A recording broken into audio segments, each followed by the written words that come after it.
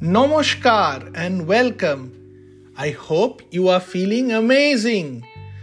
Do you remember Anne Timpson? She is a super strong lady who at the age of 71 chased away armed robbers with a handbag. The video of her courageous act in 2011 is still available on YouTube. Now, aging is not exciting. It is not just the aches and pain that aging brings.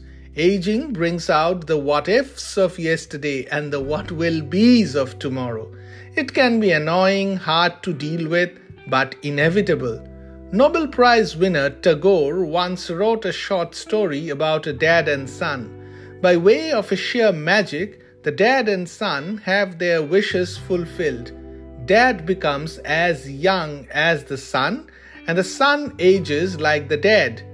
Do you know what happens in the end?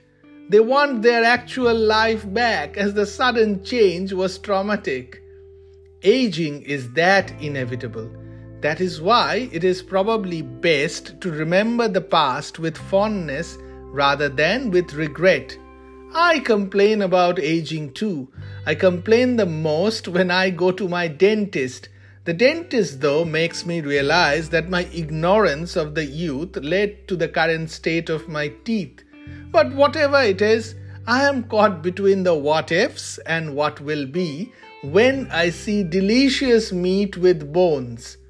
But then I am learning, rather than counting the grey hair on my head every day and feeling bad, I have started admiring that I still have hair on my head when most of my friends are balding.